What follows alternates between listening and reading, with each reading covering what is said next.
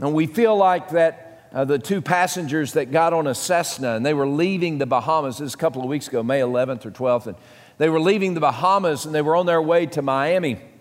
So the two passengers get in the Cessna and the pilot gets in and they take off and everything's going fine, everything's wonderful until the pilot turns around to the passenger and says, "I'm not feeling very well." And about 2 seconds later, he passes out and he's gone.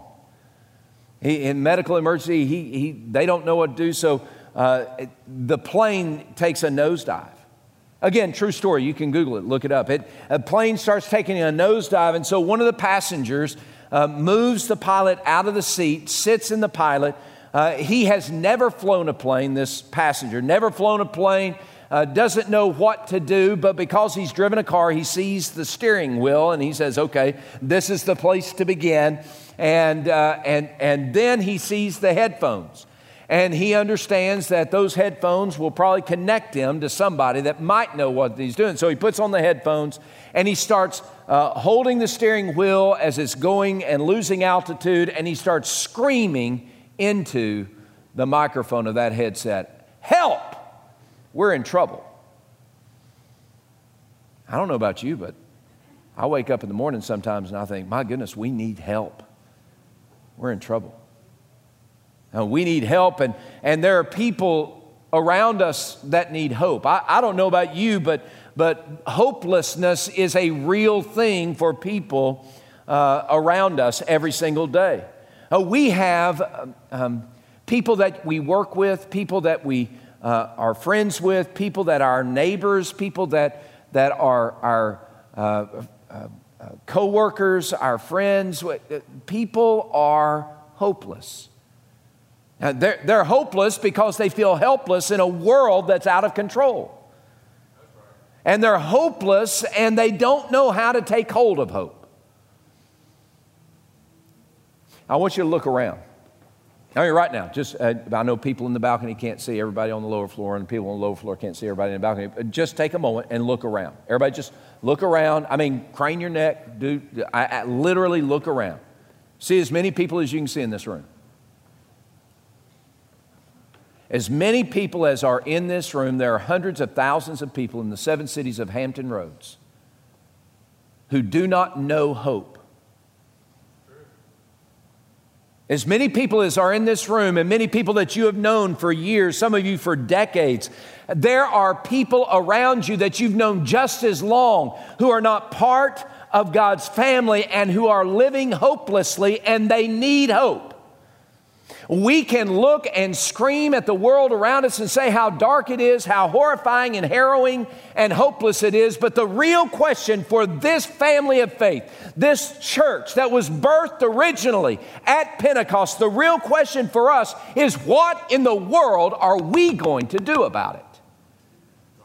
Most of us sit around, and I confess I did this. I told one of my daughters, Maggie, I told my daughter, I said, I am just enamored with Johnny Depp and Amber Heard. Seriously, I mean, just pop me some popcorn and let's go. I don't know why that was so fascinating, so entertaining for me, but as I was getting ready today, can I tell you, it might have been entertaining for me and for some of you, but you think about the pain that those two people have gone through and the pain that they still are going through. It doesn't matter if you're Team Amber or Team Johnny, those two people are living hopelessly.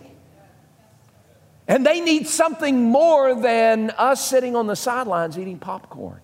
You know, there are people that you work with and go to school with, people in your neighborhood, they're like that every single day. People you play with all the time. They are hopeless. The question isn't how can we be entertained by their hopelessness? The question is, what are we going to do about it?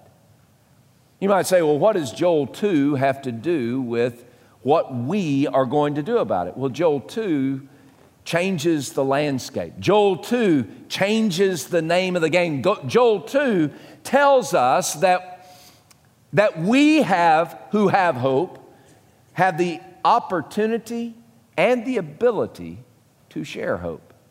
That's right. Just listen to what Joel declares. Joel chapter 2, verse 28. In Joel 2, if you remember, locust plague has come and hit Judah. The people are starving to death. They have no food. They have no crops. God says this is something that's happened, but if you'll repent of whatever they had done, some sin against God, if they'll repent, then God promises to, verse 23, I'm going to pour down rain. That was good. So pouring down rain reverses the drought, reverses the harm that the locusts had done. I'm going to pour down rain. But now in verse 28, he promises something more. Joel 2:28, and it shall come to pass afterward that I will pour out my Spirit on all flesh. Your sons and your daughters shall prophesy. Your old men shall dream dreams. Your young men shall see visions. And on my men servants and on my maid servants I will pour out my Spirit in those days.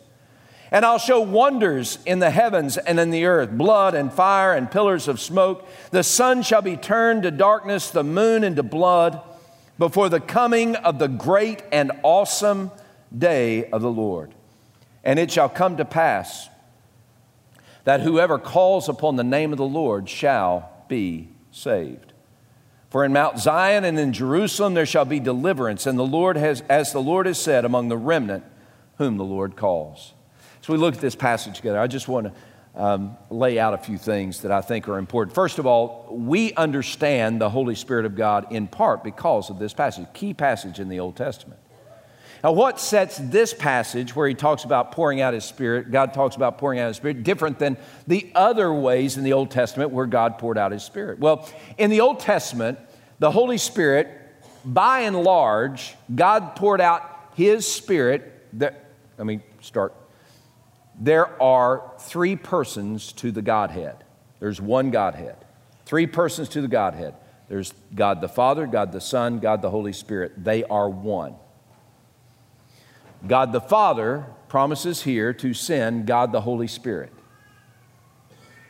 Now, what makes this promise different is that in the past, God would pour out his Spirit on a specific person at a specific time for a specific purpose.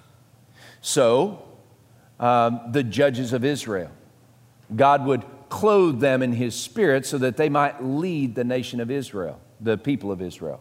When it talks about Moses being clothed with the Spirit of God, that is God pouring out his Spirit on Moses so that Moses might lead his people. Numbers chapter 11, however, God says, I'm going to pour out my Spirit on more leaders than just Moses. And Moses gathers the leaders of the tribes together, and God pours out his Spirit on those leaders.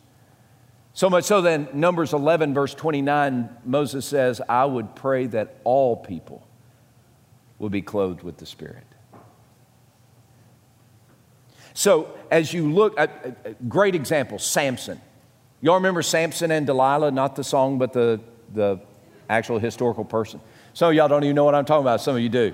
Some of you do. You're my people. Samson was a judge in Israel. He sinned against God. He lost his power. He went and he was under guard of the Philistines. He was shamed, eyes plucked out, no strength. And then he asked God, God, give me strength. The Spirit of God clothed Samson for that moment, where Samson tore down the pillars and destroyed Philistines and himself.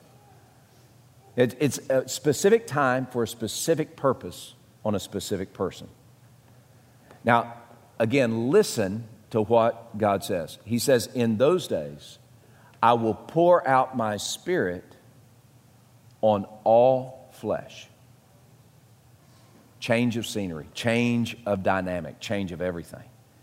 So how does that affect us? Well, the promise is fulfilled in Acts chapter 2. In Acts chapter 2, we see you remember, Jesus has been raised from the dead. Jesus died on a cross for sinners like you and me. He is buried. He is raised from the dead on the third day. He meets with his disciples and he teaches his disciples and he walks with them and gives them the Great Commission. The Great Commission, Matthew 28, go and make disciples of all nations, baptizing them in the name of the Father and the Son and the Holy Spirit, teaching them to observe all the things that I've taught you, and behold, I'm with you always, even to the end of the age. And then Acts chapter 1, verse 8. He tells his disciples, stop looking up at the sky. You will receive power when the Holy Spirit has come upon you. And you'll be witnesses for me in Jerusalem and all Judea and Samaria to the uttermost parts of the earth. So the disciples wait, and they're in an upper room, and they're praying for the coming of the Holy Spirit, and they're praying for the coming of the Holy Spirit, and they're praying for the coming of the Holy Spirit. And then on the day of Pentecost, the Spirit comes. God pours out His Spirit on all those who are part of His family through faith in Jesus Christ. The watching crowd in Jerusalem, they gather around because they hear a bunch of drunk people creating a chaos, and they come around, and Peter stands up in Acts 2:14. He begins to preach. He says, we are not drunk, but we are filled with the Spirit. It is the fulfillment of the promise where God said in Joel chapter 2, verse 28, behold, in those days I will pour out my Spirit upon all flesh. In that moment, the church was born. And the last song we'll sing today, we're going to hear about Jesus, the King, but then we're going to see how the Spirit of God lit the flame of the church, birthed the church, and then lit the flame of the church. All right, so it's the Spirit of God that gives birth to the church. And the Spirit of God moves us to be a people of hope in a hopeless world. And we have hope because we have God's presence. Now, you need to understand that 1 Corinthians chapter 3, verse 16, it tells us that we are the temple of the Spirit of God. If you and I, if we have repented our sin, placed our trust in Jesus alone to rescue us through His death on the cross as payment for our sin, through His resurrection from the dead to bring us into the family of God, in that moment where we trusted Christ, where the Spirit of God gave us a new heart, in that moment, the Spirit of God took up residence in us. We are the temple of the Spirit of God. The Spirit of God resides with us so that you and I live. If you're a follower of Jesus, you live in immediate intimacy with the living God. Christianity is not a religion that we follow. It's a relationship that we have with the living God because the Spirit of God resides within us. And when the Spirit of God resides within us, we have hope. Look, if I am walking through uncomfortable territory, if I'm going through a dark alley and there are lions and tigers and bears all around every dark corner in that dark alley, I'm frightened, but I have hope. I have hope because I have a big bodyguard with me. And that big bodyguard can chase away every lion and tiger and bear. The Spirit of God is with us so that we walk every single day, wherever we are, whatever we're doing, we walk every single day in the grip of God and His presence. Amen. So when you go to bed at night, you have hope because God is with you. And when you wake up in the morning, you have hope because God is with you. And when you're going through the valley, you have hope because God is with you. And when you're on the summit, you have hope because God is with you. The key is not the rain that God sends to give us stuff. The key is that God has given us His Spirit so that we live in His presence. Amen. So today we have hope because of God's presence with us. I want you to note a couple of things here. It says, I'll pour out my Spirit upon all flesh. And then he says, sons and daughters shall prophesy. Old men shall dream dreams. Young men shall see visions. Men servants, maid servants, I'll pour out my Spirit in those days. Let me just give you a clue. When it comes to God pouring out the Spirit of God upon His people, there is no discrimination in the dose. God gives all Himself to all of us who belong to Him by faith in Jesus Christ. If you're a man, you got all the Spirit of God. If you're a woman, you got all the Spirit of God. If you're young, you've got all the Spirit of God. If you're old, you've got all the Spirit of God. If you're rich, you can have all the Spirit of God. And if you're poor, men servant, maid servant, you have all the Spirit of God. It doesn't matter. Young men, young lady shall prophesy. I know we're Baptists, but prophesy means preach, deliver the word of God. I'm sorry, that's what it means. We do damage to the word of God when we focus on one verse and define the rest of Scripture by one verse.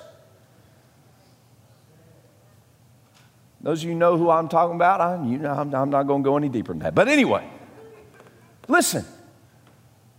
We need to understand that the Spirit of God dwells within us.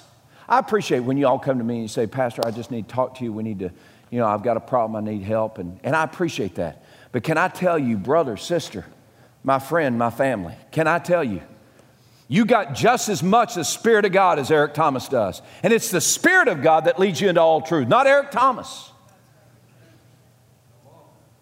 I'm just so excited that we together make up a family of Spirit-filled followers of Jesus.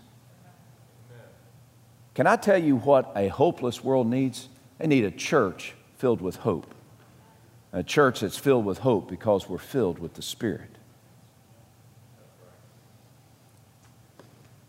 We have hope in God's presence. No distinction, no discrimination. I mean, you can dig down into the letters there. I'm just telling you. It's a powerful word for us in our time. We have hope in God's presence. We also have hope in God's power. We have hope in God's power. I'm getting ready to read a passage, and it is a dark passage. I've already read it. Dark 2 verses, 30 and 31. They're dark. And they talk about God's power. Talks about the day of the Lord. All right, so let me read them, and then we'll walk through it, okay? Verse 30 and 31, I will show wonders. Now, the term wonders there is a term that means a sign that points to God's intervention, okay? In John's gospel, Jesus did signs and wonders. Now, they were signs and wonders of God's intervention, engagement in the world of humanity. So in this verse, God says, I'm going to show you that I'm engaged. He says, I will show wonders in the heavens and in the earth. Now here's the dark. Blood and fire and pillars of smoke. The sun shall be turned into darkness and the moon into blood before the coming of the great and awesome day of the Lord. He's talking about the day of the Lord, and that's the day of His unveiling, the unveiling of His power in the world of humanity. And it is a great and awesome day. I want you to lean into that word awesome. Great and awesome day. The term there, awesome, comes from the Hebrew verb yarah, which means to fear. Here in this context, it's a participle that serves as an adjective. Some of you grammarians, you know what I'm talking about. If you don't know, just ignore it because I'm getting to the best part. So this is a participle from the verb yarah, and it is spelled, it's awesome, it is spelled N-O-R-A.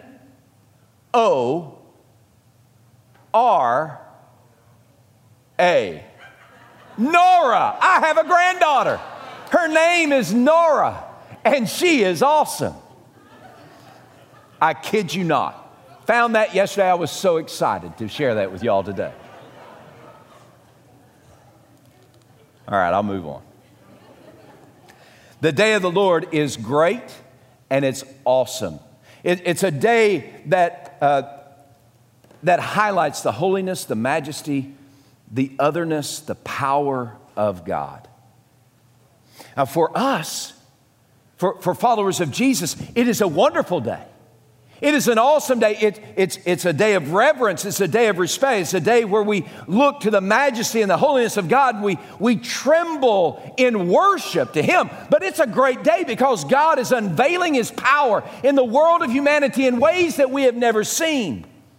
He's unveiling His power in the world of humanity in such a way that we can see that by His presence we are protected, we are provided for, we are given purpose, we are given direction. We understand that we belong to God and His power is at work for His people and for His purpose.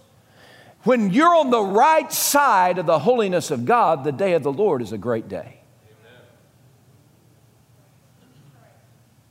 When you're on the wrong side of the holiness of God, the day of the Lord is a day of judgment. Darkness, moon turning like blood, fire and smoke. The power is revealed. The holiness of God is unveiled, but we have no covering because we've never trusted in Jesus to forgive our sin. We've never been covered by His sacrifice. We've never been brought into God's family through faith in Jesus Christ by God's grace. And so we're on the wrong side of God's holiness and we're living hopelessly. And when that day happens, the day of accounting happens, we're dust. Hopeless. It's horrifying and it's harrowing and it's hopeless. For those of us who are part of the family of God, it's a great day. For those who are not part of the family of God, it's a terrible day. Now, here's what I need for you to understand. When God birthed the church, He birthed the church for that day. He birthed the church so that we would be young men and women, that we would be old and young, that we would be slave or free, rich or poor, it doesn't matter. We would be filled by the Spirit of God, empowered by Him so that we might be a nation of prophets telling others the word of the Lord so that they might be ready for the day of the Lord. Amen. The world is going to hell. But what are we going to do about it? God didn't say, oh, the world's going to hell. Y'all go ahead and cloister up, get close to each other, and just look out and say, the world's going to hell, the world's going to hell. No, He says, church, I've poured out my Spirit upon you so that you might have my power to be my witnesses in a lost and dying world filled with hopelessness and darkness. God says to you and to me, today is the day for us to wake up to the hope that we have so that we might share that hope. We have hope in God's presence. We have hope in God's power. We have hope in God's purpose. Do you realize that God has a purpose even today? The same purpose that He had for you when you were far from Him, or when I was far from Him, separated from Him by my sin. God had a purpose, and that purpose was my rescue. I want you to look, last verse, 2:32. It shall come to pass that whoever calls upon the name of the Lord shall be, what? Saved. Friends, let's just be clear. You're part of God's family, not because you chose God, because God called you and He drew you to Himself and He brought you into His family and He opened your eyes by His Holy Spirit. He convicted you of your sin and He said, you are lost and empty and you are not ready for the judgment to come. And God in His grace sent His Holy Spirit to open your eyes and to give you the eyes of faith to see that Jesus is your only hope for rescue. And you placed your heart into the hands of Jesus. You repented your sin. You turned from all the idols of your own making, and you decided in that moment, because the Lord was calling you and drawing you by His Spirit, you put your trust in Jesus and Jesus alone. And God, by the Spirit of God, poured out His grace upon you, and He gave you a new heart and a new mind and a new life. He bored you again by His Holy Spirit. And in that moment, on that day, the Spirit of God drew you from your separation from God into the family of God. And the Spirit of God said, I'm taking up residence with you for now and forever, all the way from here to heaven. But none of that was because of what you had done. And none of that was because of where you were born. And none of that was because of how good you are, good you've been. It's all God's grace that did all of that. So we sit here living in the hope that God has given us, but not living in the purpose that that hope demands. Listen, that person that you work with, that person that you go to school with, that person that lives down the street, they're hopeless. But God has filled you with His Holy Spirit so that you might fulfill His purpose of bringing rescue to that person. What's that person's name? Do you know it? Do you know her? This world is going to hell, but it begins with that person going to hell. It begins with that person who doesn't know God. Listen, that's your assignment. The assignment given to you by the Spirit of God. He has given you hope. He's empowered you with His presence so that you can now go and help that person in that horrifying, harrowing, hopeless moment. Find hope in Jesus Christ. Find life in Jesus Christ.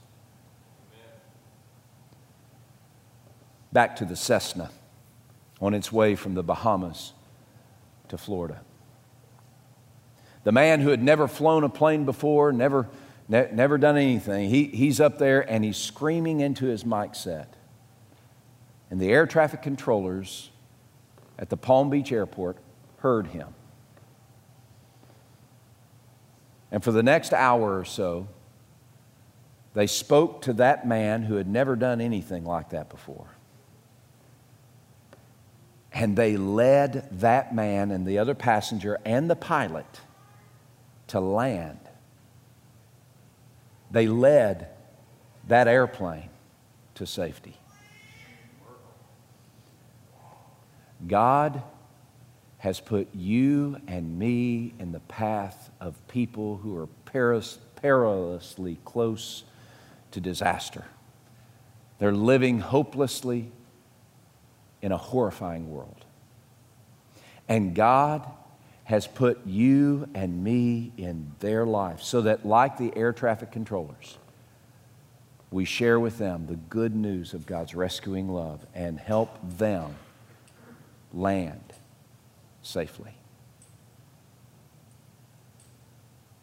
The good news is that you can do it. You know how I know you can do it? Because you have the Spirit of God residing within you.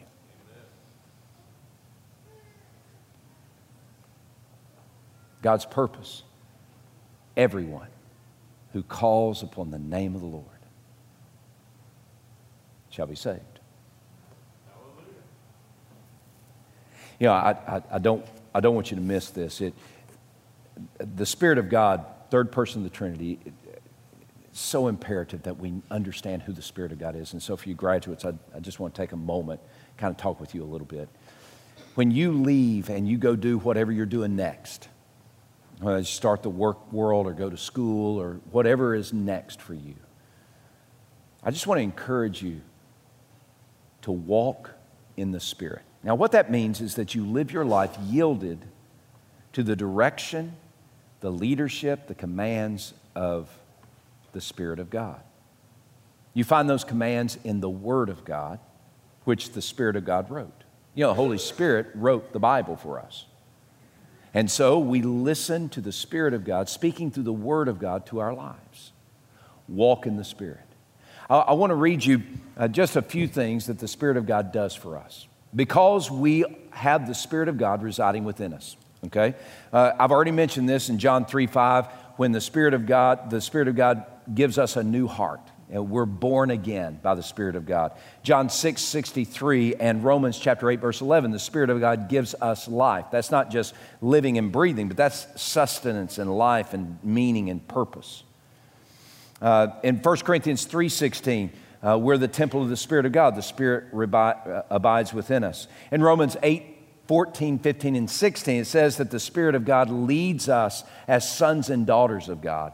In 1 Corinthians 12, the Spirit of God gifts each one of us with special gifts for service in and through the church. In Romans 8:26, the Spirit of God helps us in our weakness. 1 John 16, verse 13, the Spirit of God guides us into all truth. In 1 Corinthians 2, 11 and 12, the Spirit of God lets us know the things of God, understand the things of God, and understand what God has given us. 2 Corinthians 3:17, where the Spirit of Christ is, there is liberty, freedom. The Spirit of God leads us in freedom. In Galatians chapter 5, verse 16, the Apostle Paul says, walk in the Spirit and you will not fulfill the lust of the flesh. Walk in the Spirit and you'll be protected from all the chaotic consequences of sinfulness that takes place. Walk in the Spirit, you'll not fulfill the lust of the flesh. And then Galatians chapter 5, 22 and 23 tell us that when we walk in the Spirit, we bear the fruit of the Spirit. And the fruit of the Spirit is love, joy, peace, patience, goodness, kindness, gentleness, and self-control. Can I tell you, most people want to hang out with people like that. Walk in the Spirit. When we walk in the Spirit, all these things that God does for us by giving us the Holy Spirit, so often we look at that and we say, well, that's what the Spirit of God is for. Give me all that stuff. No. You know, the Spirit of God does all that for you and for me so that we might fulfill God's purpose. Acts 1:8, you'll receive power when the Holy Spirit has come upon you, and you will be witnesses for me. In Jerusalem and all Judea, Samaria, to the uttermost parts of the earth. Today, I want to encourage you. I beg you, please. Let's take seriously the upside-down world in which we live and the hopelessness in which people find themselves. Let's take that seriously. But even more important, let's take seriously what God has given us to do. He's given us this wondrous mission to share hope with those who are hopeless. If you love someone or even like someone, you're going to do all that you can to help them get ready for the day of the Lord. So let's do it. We live in a world that's filled with, that's horrifying and harrowing and hopeless. Let's not just sit and eat our popcorn and watch it burn. Let's do what God's given us to do. Let's be the nation of prophets He's assembled and share the message of hope with those who are hopeless. Would you bow your heads with me, please? These next few moments, we're going to respond to God any way that He leads us and invite you to respond specifically. This altar will be open. Ministers will be here ready to pray with you over commitments or decisions that you need to make. In these moments, you do what God leads you to do. Maybe you need to come and pray for that one person in your life that you know for sure is hopeless because they're far from God. And today, it is your calling to help them find life in Christ. Maybe you need to come or have one of our pastors pray with you. May God give you the strength that you need, that He's already given you by His Spirit, to open your mouth and open your eyes and tell them this wondrous message of hope found in Christ Jesus. Now, Father, in these next few moments, I pray that you would change our hearts to beat in tune with your Spirit. And it's in the name of Jesus we pray.